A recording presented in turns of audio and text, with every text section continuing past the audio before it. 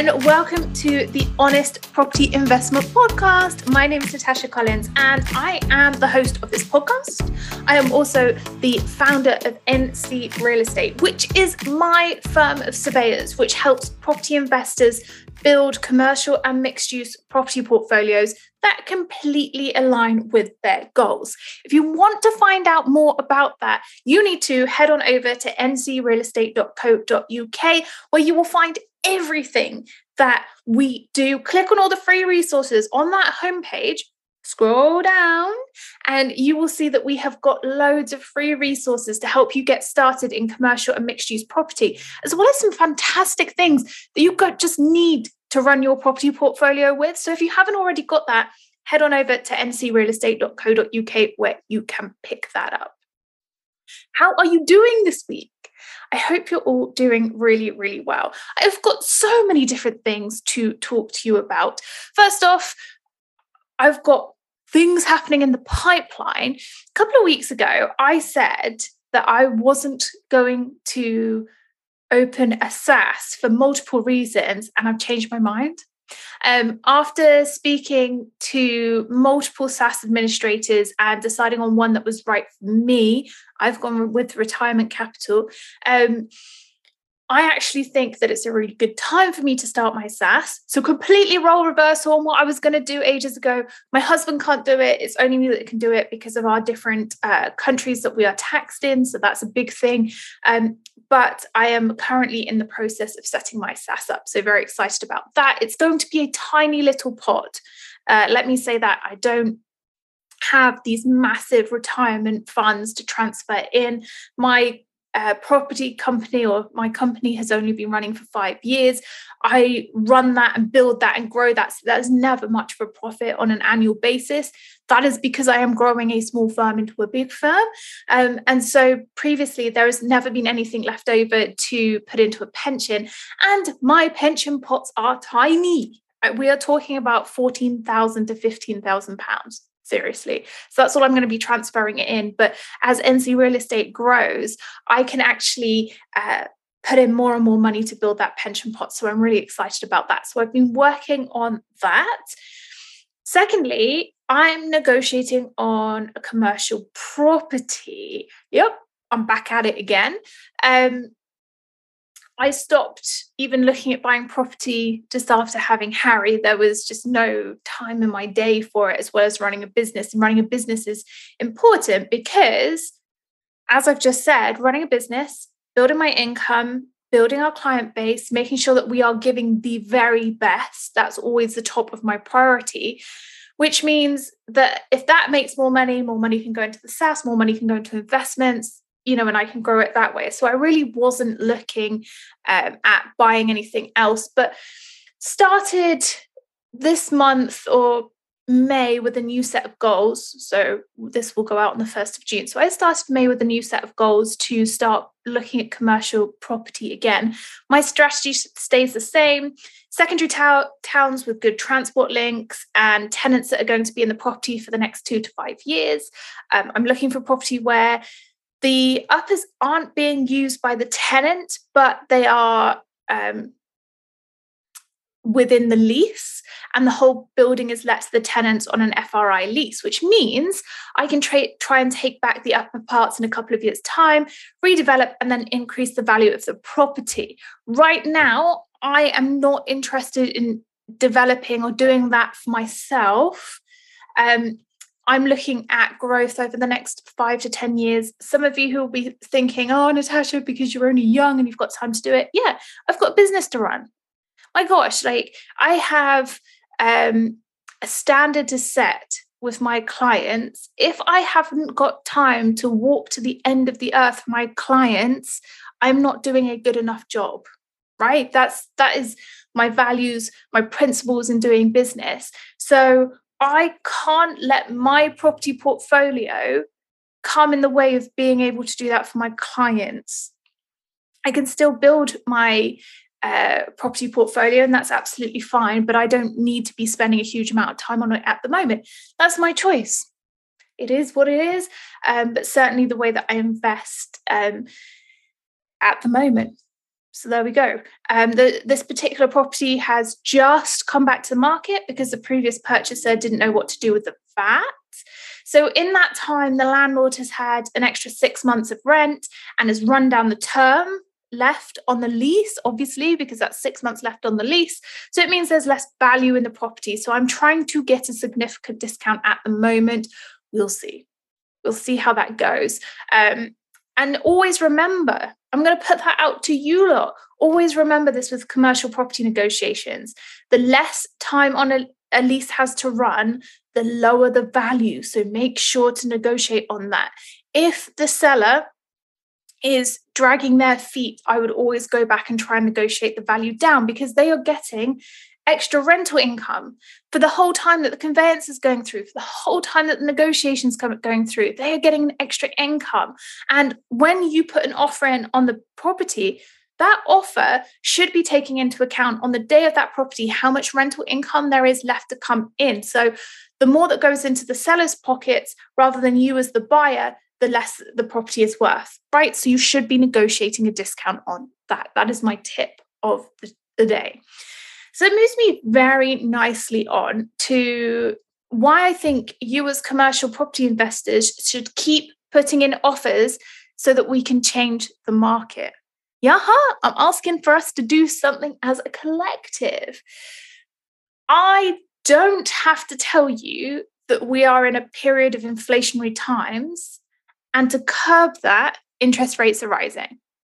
All you have to do is be in the market for 2 minutes and you will see that that's happening, which means that borrowing is far more expensive at the moment. Do I think it's going to be forever? No, the property market runs in cycles.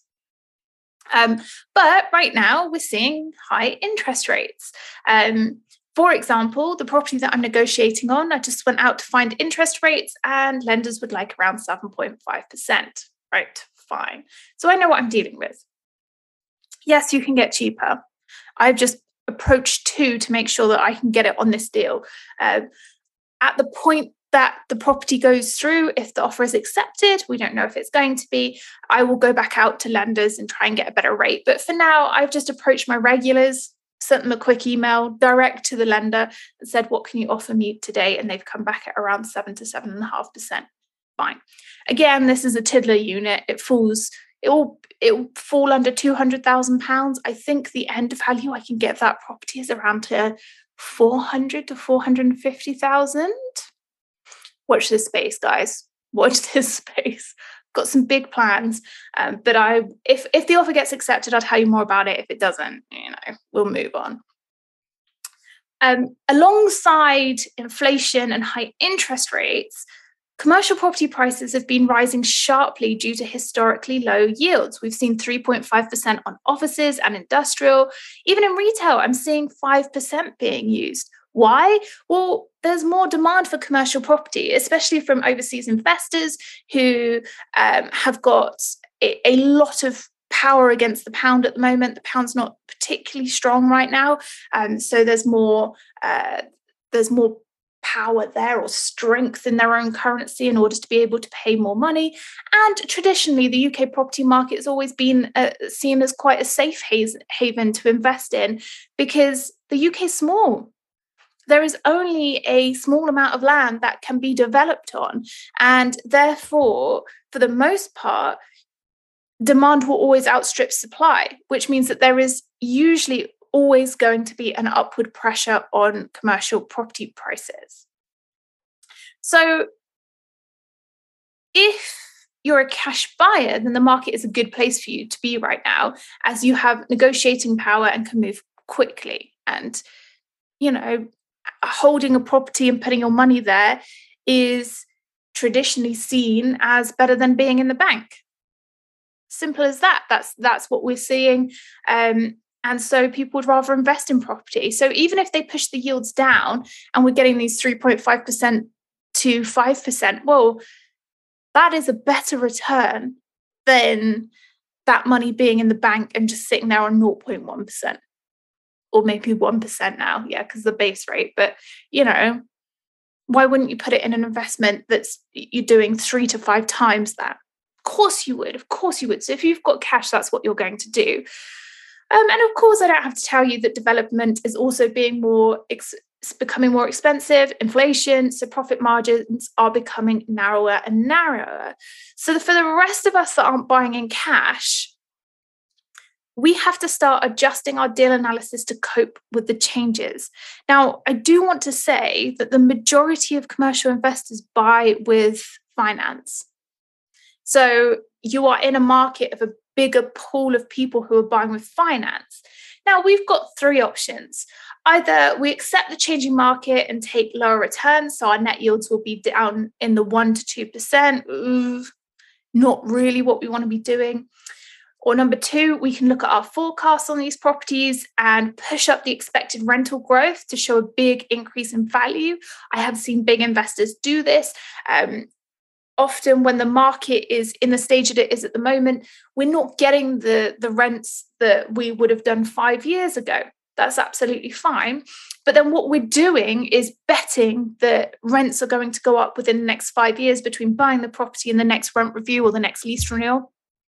And we don't know how long inflationary times are going to go on for with high interest rates. It could be a year and a half, it could be 3 years, it could be 5 years. So in order to do that strategy, we are betting on a change rather than guaranteeing it. So that's a really risky way of thinking, okay, well, I take the hit today, but I know that it's going to be more expensive in the future. We just don't know how far in the future we're going to be able to charge higher rents. Or number three, we can negotiate the price down and be prepared to walk away if it doesn't hit our goals. And option three is ours and the market's best bet. Offering right now is a really, really good thing. The commercial property market is due a correction. And whilst we may not be successful in every negotiation we go into, we can be safe in the knowledge that most other investors are in the same boat. And therefore, if we try offering at the price whereby we can maintain our goal returns, slowly prices will start to reflect that. And the market will start to adjust accordingly. That is really important. So what I'm saying to you is we know the market has changed. Instead of giving up, throwing your hands in the air and going, no, woe is me as an investor. I shouldn't be doing this anymore. I can't believe the market has changed. Right? Don't do that. It's a boring sob story. I don't want to hear it. As an investor, we go and we offer what we can afford to pay. Right? If we don't get it and we're not successful, fine, we move on to the next. That is our job as investors. Shock. Our job is not to just give up. When the going gets tough, we just double down a little bit harder. That is it. That's the job. If you want to get rich, that's what you're going to have to do. Right? So I implore you that if you want to change the market, please be putting in offers at the price that works for you. There we go. That's how you're going to change the market. All right. So as a result of this podcast, go do it. Go offer to your heart's content. And eventually the market will start to adjust because everybody will be offering those kind of prices as well. We'll start to see a market shift. Now, for those of you who have bought in the last 18 months to 2 years and think, oh my gosh, Natasha, I bought at the top of the market. Okay, but the market will bounce back, especially in the commercial property market. I've always seen it go in 5-year cycles of up and down and up and down. You need to know that.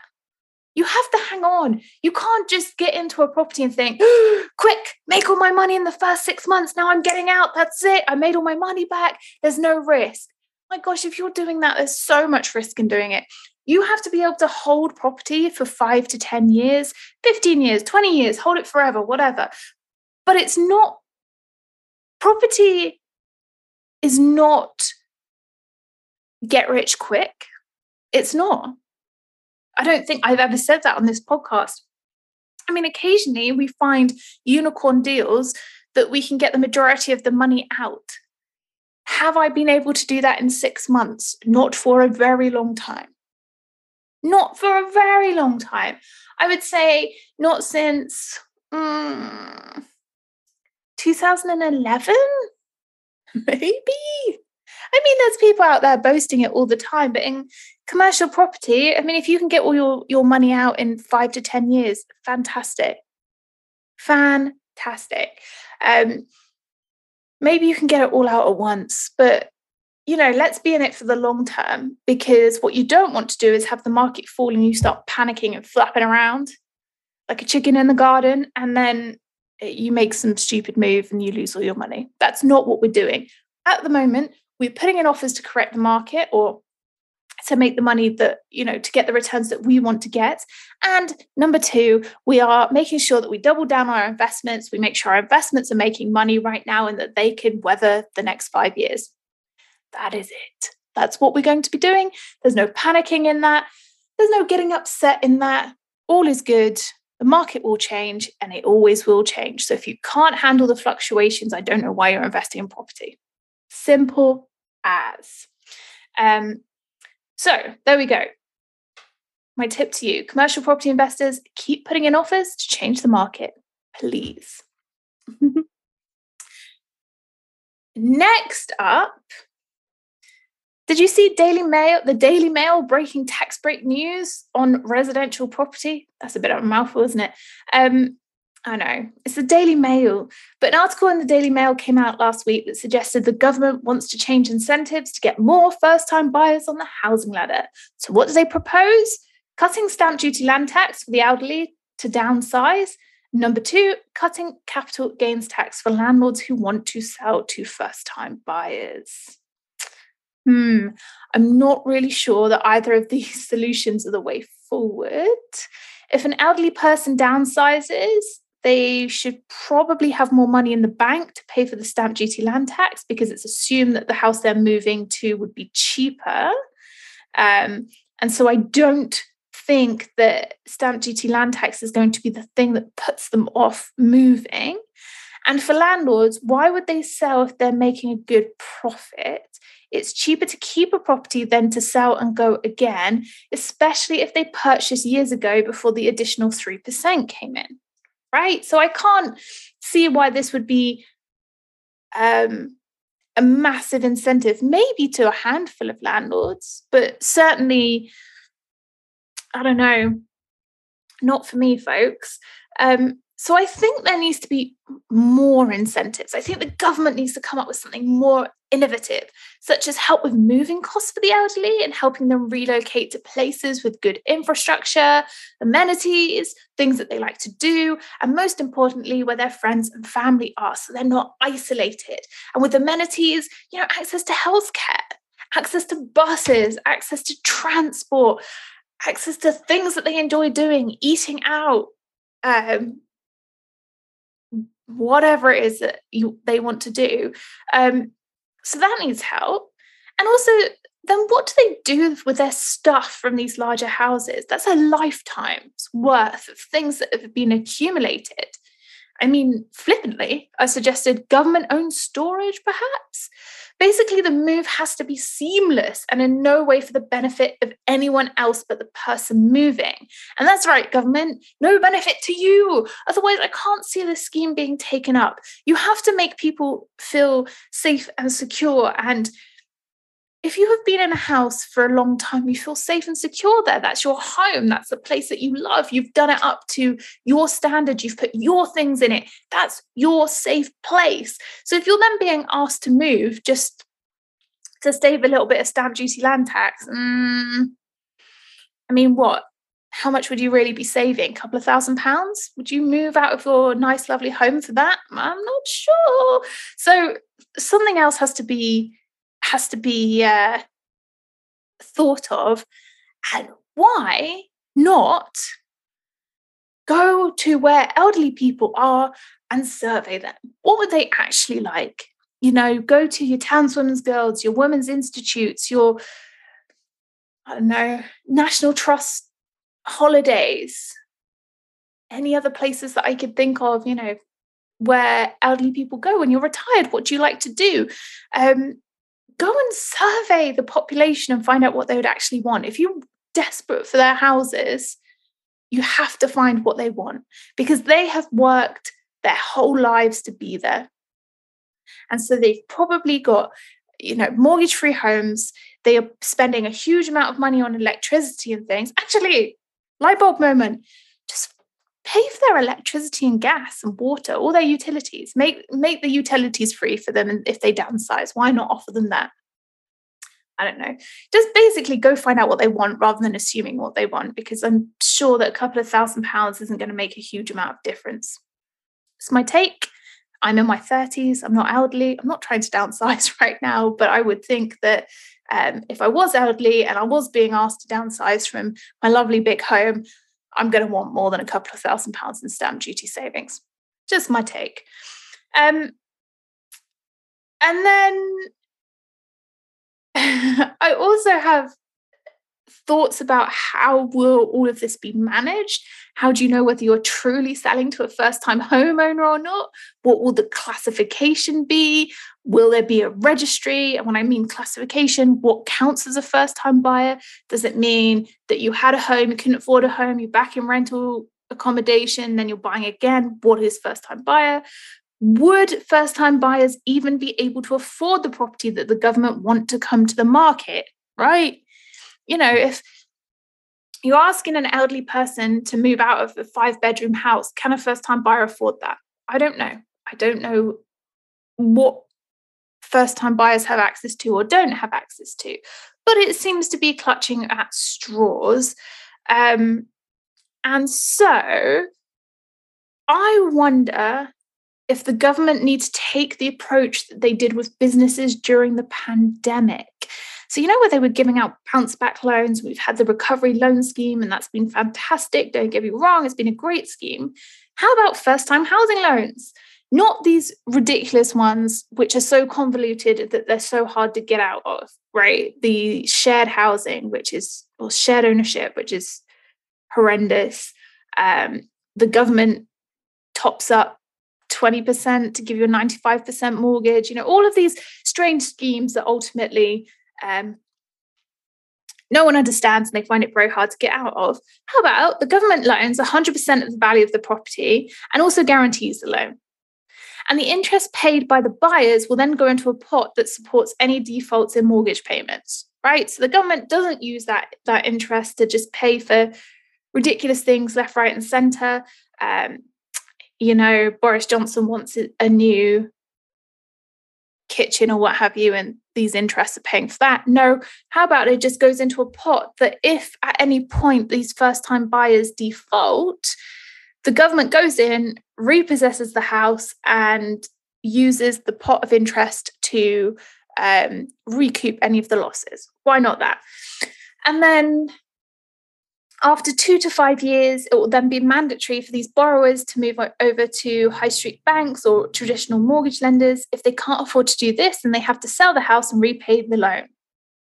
How about that? Because one of the big things that I see first-time buyers complaining about is those people who have been helped by their parents or, I don't know, some magic money tree somewhere. And the fact that no saving has to go into it. So, okay, well, let's see if you can be trusted with those loans then. Right. If you can afford to service 100% loan and the government backs it, then let's see how that works. I don't know. Again, that's me thinking outside of the box. It's just the things that this government comes up with are so small. And I just don't think they're going to move the needle in any way, shape, or form. If you want to do something big, like get everybody on the housing ladder, right? That's what you want to do. Give them the money to do it. Surely. Obviously, you're going to have to put checks in place, that we will only lend this to you if you're earning X amount of money. I get it. Right? But then they don't have to have any collateral in the banks. So then there doesn't need to be any equity. I mean, it's highly risky. But if you want to do something about it, why not do that? You really want to help, why not do that? That's my thought process. Or come up with something else. It's not, maybe one day I need to be housing minister. Maybe I'm coming for that job because, it's all very well changing around tax, right? But I just don't think it goes far enough because I just don't think it's enough to get people to move in the way that they want to. What are your thoughts? Let me know. Natasha at ncrealestate.co.uk. What do you reckon? Am I being too harsh? I don't know. And then finally, I wanted to just quickly note the changes to the community infrastructure levy to the infrastructure levy under the Levelling Up and Regeneration Bill. Watch this space. There's a lot of people doing development at the moment. I don't know why you're doing development when you can't accurately quote for works. I know that renovations are absolutely fine. I get it. But if you're doing a full scale, demolish the building and put it back up, there's a lot of risk in that right now. But if you remember the idea behind the Community Infrastructure Levy, the SIL, it was to raise money for the development of infrastructure in the area that development was taking place. However, it wasn't enforced in every area, and there were varying rates, and ultimately it didn't work well. So the government have dropped the C, and they're trying again with the infrastructure levy. This time, the levy will apply to all developments, and it has been suggested that will be a percentage of the land value uplift, although this hasn't yet been agreed. Each council will be able to set the percentage that they charge, and so again, it will vary from area to area. But the hope is that councils can raise some money to go towards affordable housing and generally cheering up areas which are in need of regeneration. So watch this space. If you're applying for planning permission and you are looking at how much your community infrastructure levy is going to be, it might now be the infrastructure levy. Just watch out for it. I don't know any more than that. I was just reading into the Levelling Up and Regeneration Bill, which could mean anything. Levelling up. I'm not a fan of that. I think I've said that so much on this podcast. I hate the term levelling up. Where did they get it from? What are we levelling up? I don't know. I'll leave you to puzzle over it. So there we have it. This week's podcast. I'll leave you on that riddle of what it means and where they got it from. Probably at one of those Partygate parties during COVID. They were drunk and they thought, what can we think of? Levelling up. All right, everybody. I hope you've enjoyed this podcast. Thank you for listening to me this far. If you want to email me about your thoughts on this podcast, please do. I like hearing them. Natasha@ncrealestate.co.uk. Thank you for listening to me today. I cannot wait to catch up with you again soon.